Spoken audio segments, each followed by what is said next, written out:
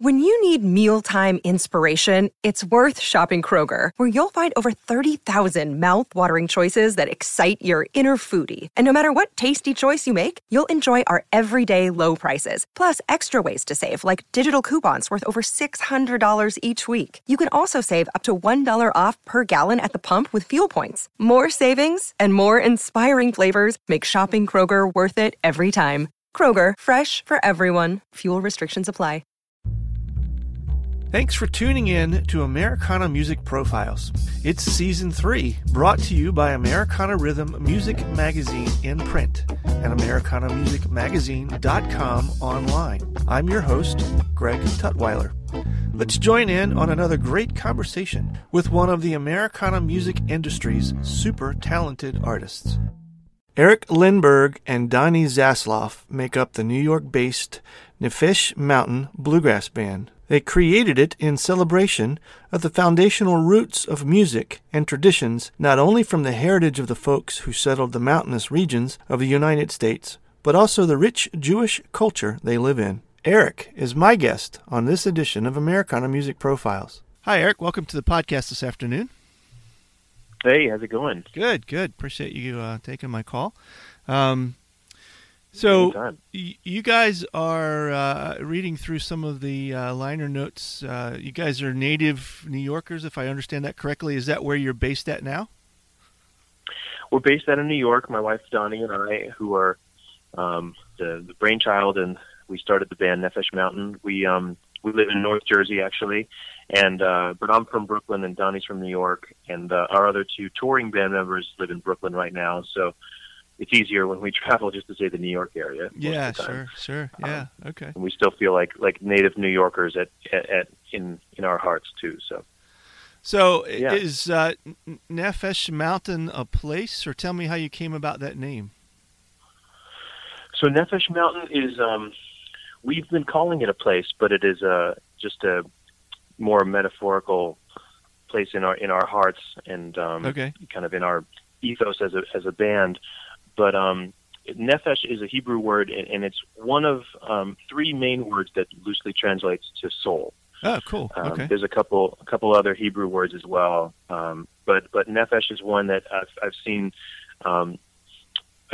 definitions of it that it's like the soul or the animated spirit of something. Yeah. And I think that to me I've always, my whole life, I've been drawn to not only music but books and poetry that is almost this kind of reimagining of nature coming alive. Yeah. And to me, the Hebrew word for soul mixed with the English word mountain, it seemed like a universal name that also kind of ends up being a place in our lives when we play music from our own music.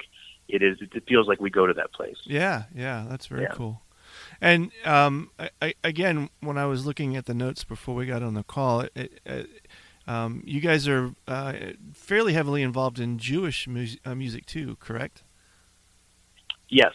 Okay. Yes, yeah. We are. For sure. Which obviously describes the marriage between those two words. How did you? Seems like an odd combination: bluegrass music and ethnic Jewish music. How do they cross over for you guys, or do they? They do. For me, absolutely. And you know what? I mean, it definitely, on paper, it seems like an odd combination, but it's a long story for how Donnie and I both came to get to where we are right now, playing this music and the music that we write. But the bottom line over all of it is, or under all of it rather, is that we're Americans, and I grew up, and my wife Donnie as well, we grew up in this country and feeling very soulful about the music indigenous to this country. So that's, starting from old time music, music from the Civil War era and before it, and moving through the ages with the African influence and the music of the some of the unfortunate times, the slave music that was happening in this country, mixed with the Scotch-Irish traditions and this whole melting pot thing that became Americana now. I feel really drawn and spiritual just musically about that form. Mm-hmm. And so as an American, I feel like that's where my home is, in that sound. Sure. And all the music that's ever made me cry or love or, kind of just rejoice in being alive through music has been in that kind of territory. And I even include, jazz and blues and all of these forms that came out of American music. I think somewhere along the line, it must have been some sort of kind of a record label or whoever's defining the genres of music these days, right, at some point made a decision that klezmer would be the only music associated with Jewish people. Uh-huh. But I think that's a misconception and one that to me doesn't hold any water, because I like klezmer music, but I don't listen to it. And, right. Although some of my distant family may have come from Eastern Europe, it's not where I'm from, so I just don't relate to it in that way. Sure. So I think when you get past all of these levels of the onion, so to speak, when you kind of get down to the core, it's actually not weird to play Jewish bluegrass in quotes, because it's just something that is me, right. and it is my wife. And when we realized this, I think we just realized that we were just being ourselves, more than anything. Yeah, so, that's cool. So that's a long-winded answer to the Jewish bluegrass question. Do you get the opportunity when you perform to encapsulate that in some way, to let your audiences let them in on a piece of that story that you just shared? Is that part of your show at all? It is part of the show. Yeah, we both talk a lot on stage. And there are certain songs that need no introduction. Maybe they're a bluegrass cover that people might know, or maybe for a Jewish crowd, maybe they're a prayer that they might know already. But for the most part, we do give a lot of context and insight into where we're coming from, because I think it does need to be not necessarily explained, but just talked about. And people are eager to talk about it. We've come to realize over our time doing this that people really, whether they're Jewish or not Jewish, are really eager to get down and just talk about what this all means, Right. And they're, whether they had a preconception of who a Jew was or what a Jew believed in, or, any kind of preconceived notion of any types of people or ethnicities. I think it's a conversation, especially now, that people of a certain mind want to talk about, there being more equality and peace for all people in this country and in the world. You alluded a few minutes ago to the story of you guys getting together as kind of a long story. Can you give me a nutshell version of how you and Donnie got connected in this journey together of music? Yeah, well, I'm actually referring to the long story of kind of just our lives before meeting each other and after. Okay, sure. And something I do talk about on stage too is that my father converted to Judaism from my mother. So I have half of my family who lives in Georgia, in beautiful, not Atlanta, just a more rural part of Georgia. Okay. I have family down there, and I used to go there as a kid and hike the Appalachian Trail and really kind of feel immersed in like the heartland of Americana for me, and I was always really drawn to that as a kid. And of course, at the time, I was also listening to Allman Brothers and Skinner, and I just, that Southern thing, whatever it was, whether it was eating barbecue or there was something about it that I was just drawn to. Yeah. And Donnie has the same thing. And then we met playing music, and it was really, we have a very special symbiotic relationship and very yin yang kind of thing between her and I, because any success that we've had just for ourselves, if we've written a song that we like, that there's a nature of it that we couldn't have done it without the other person, and whatever we bring to that is to this common ground that is NeFesh Mountain is really a kind of a sacred space that we have to trust each other and let each other fly and do all that stuff. So over the years, she's opened my eyes to things that are important, not only in music but in life. And I'd like to think I did the same on the other way around. Sure, yeah. But I'm the guy, so it's yeah. Right, yeah. Were you guys playing this style of music when you met, or was this what you're doing now? Did this come out of the two of you coming together? It definitely came out of us getting together, of us falling in love over the years. Uh-huh. But no, we didn't play bluegrass. But we both always loved bluegrass music, and I've been playing. Although I studied jazz in college, mm-hmm. and played a lot of rock and roll gigs, and as a musician, you try to play as many different things as you can, sure. especially in the New York area. But I always loved bluegrass, and always felt closest to it in terms of that's where my heart always belonged. Mm-hmm.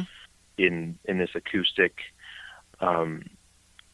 very loving form. I think whenever I listened to any of my heroes, I just felt love through the speakers and into my ears. It just always felt like pure honesty, just people that were on the same mission. So yeah, something about it. It grabbed me from a young age, and through all the years of playing, it was always my dream. And now we're living the dream, being able to do that, play bluegrass, and involve some of our own faith as people as well. Right. And I'll add that this isn't necessarily religious music, and certainly a lot of it, some of our themes come from the Jewish tradition in a religious way, but Donnie and I feel as our heritage and as our background, really, we're celebrating kind of the themes, some being religious, but overall just the themes of our heritage, of our people, of our story as Jews through the years. Okay. So is that predominantly the audience that you perform to, or do you get way outside of that? What does it look like when you guys are out as NeFesh, as the band, and who you're playing to? We perform to. We're a relatively young band now. In the early 2018, we've been around for about 3 years. Okay, and we have a lot of connections, and we know a lot of people in the Jewish world at synagogues and in Jewish communities, other Jewish musicians throughout the country, and beyond. And so we're lucky to be successful in this world, and we're also playing to non-Jewish audiences as well. Okay. So the best answer is that we're trying to figure it out, because we're open to just. To me, the music functions on any on any level of just music, but it also functions as where we come in and lead Shabbat services, and we help do community programs, and we do workshops, and we come into synagogues for weekends at a time. So we kind of are doing anything and everything right now. Yeah. Okay. And playing to all audiences for sure. Do you guys get to perform at some of the more traditional-minded festivals? Have you been able to push out into that, especially down towards the southern part of the United States? Do you get to do those? Yeah, well, we're going to be. We're hoping to be. We've had the chance to meet a lot of festival promoters and talent buyers in the bluegrass festival world, and all of which are just the nicest people ever. And some of them we can definitely call our friends now, and they're familiar faces when we show up at a conference like the IBMA. Right. So we're hoping to be on some festivals for the 2019 season. Yeah. Okay. Cool. So there's something in the works for that. There's a few options on the table, and we're just it would be a thrill to take our music and our love of not only bluegrass but of our faith and our heritage, and bring that to the secular scene that is a bluegrass festival. Yeah. There's nothing better than those. So right. Yeah, that's hopefully coming soon. And you mentioned fairly young band. You've got a new album out, Beneath the Open Sky. Do I have that right? Is that correct? You got it. Yeah. And is this number 2, number 3? What does this make? What album is this for you? This guys? Is number 2. Okay. Number 2. Yeah. So let's talk about that a little bit. Tell me, did it just out, right? Just out. Yep, 1 week ago. Okay. Came out. Yeah. All right. It's great. March 9th today. Yeah. Yeah.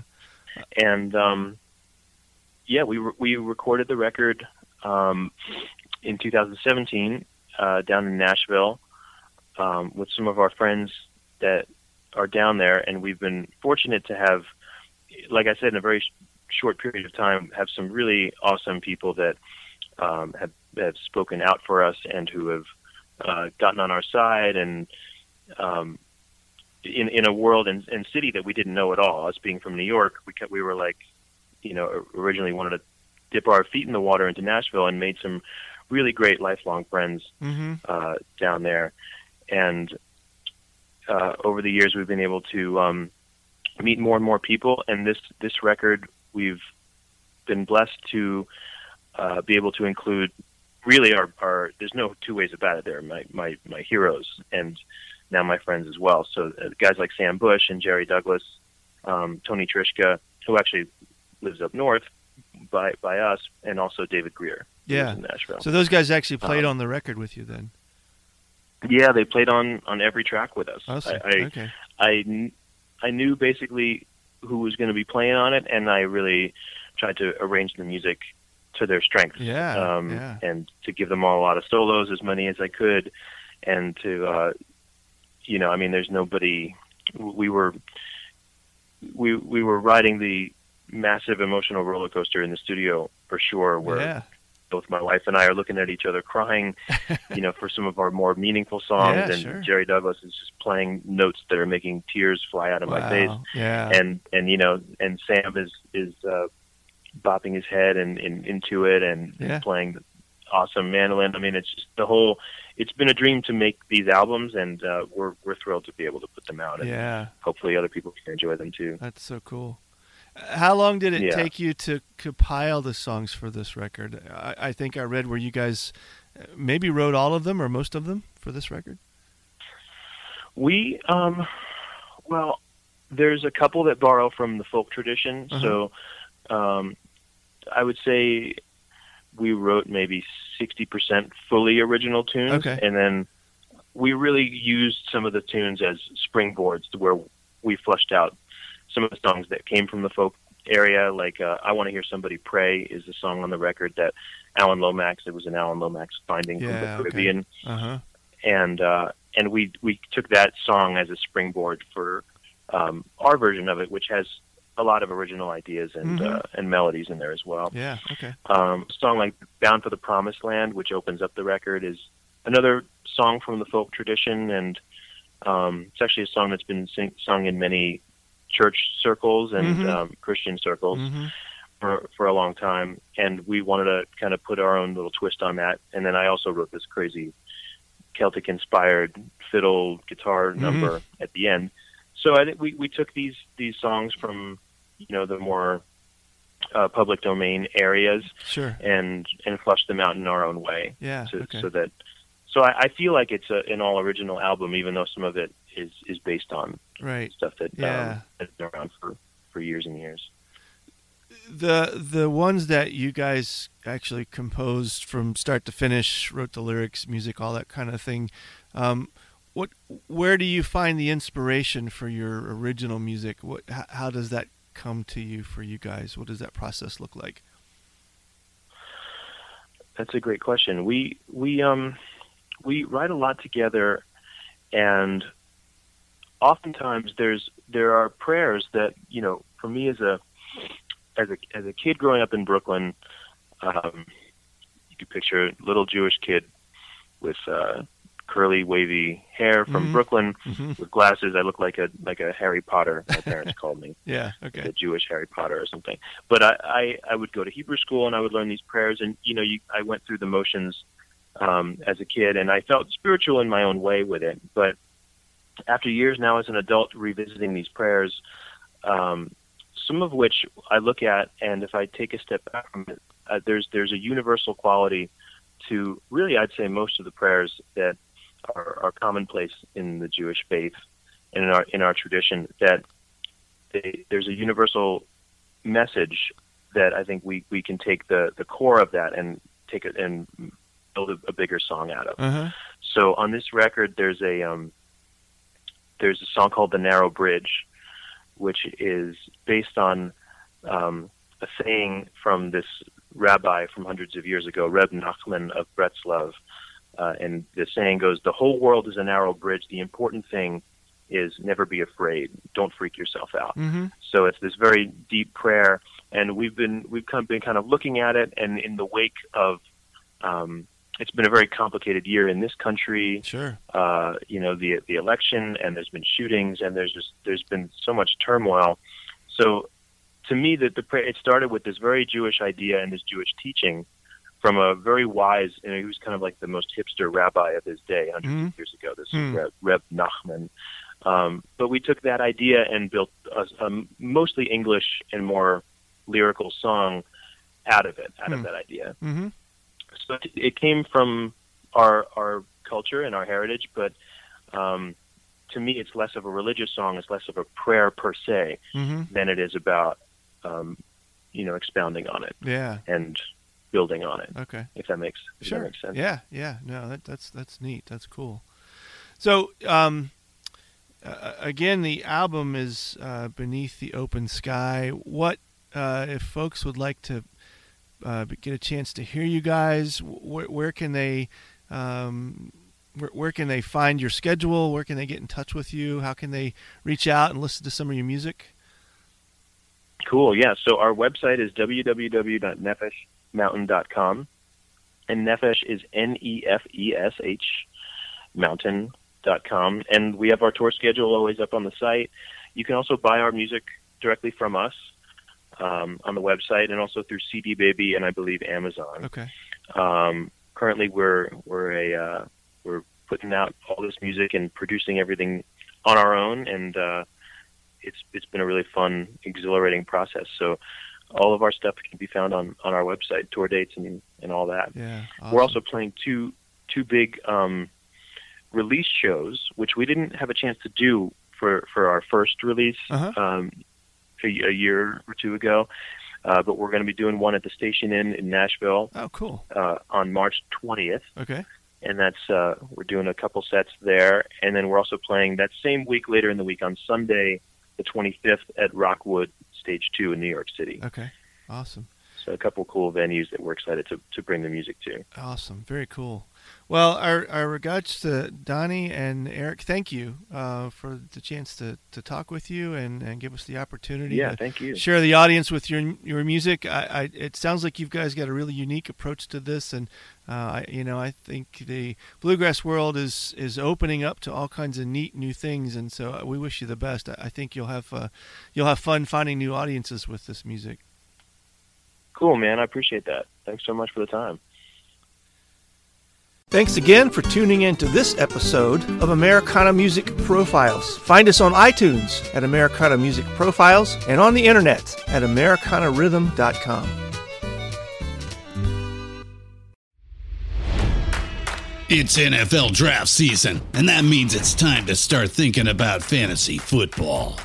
FantasyPoints.com features industry-leading experts and prognosticators using proprietary hand-charted data to help you score more fantasy points. FantasyPoints.com is the place to go for whatever kind of fantasy football you play. Whether you play fantasy football, daily fantasy sports, or do a little bit of everything, Fantasy Points has the meticulously researched content to guide you to victory.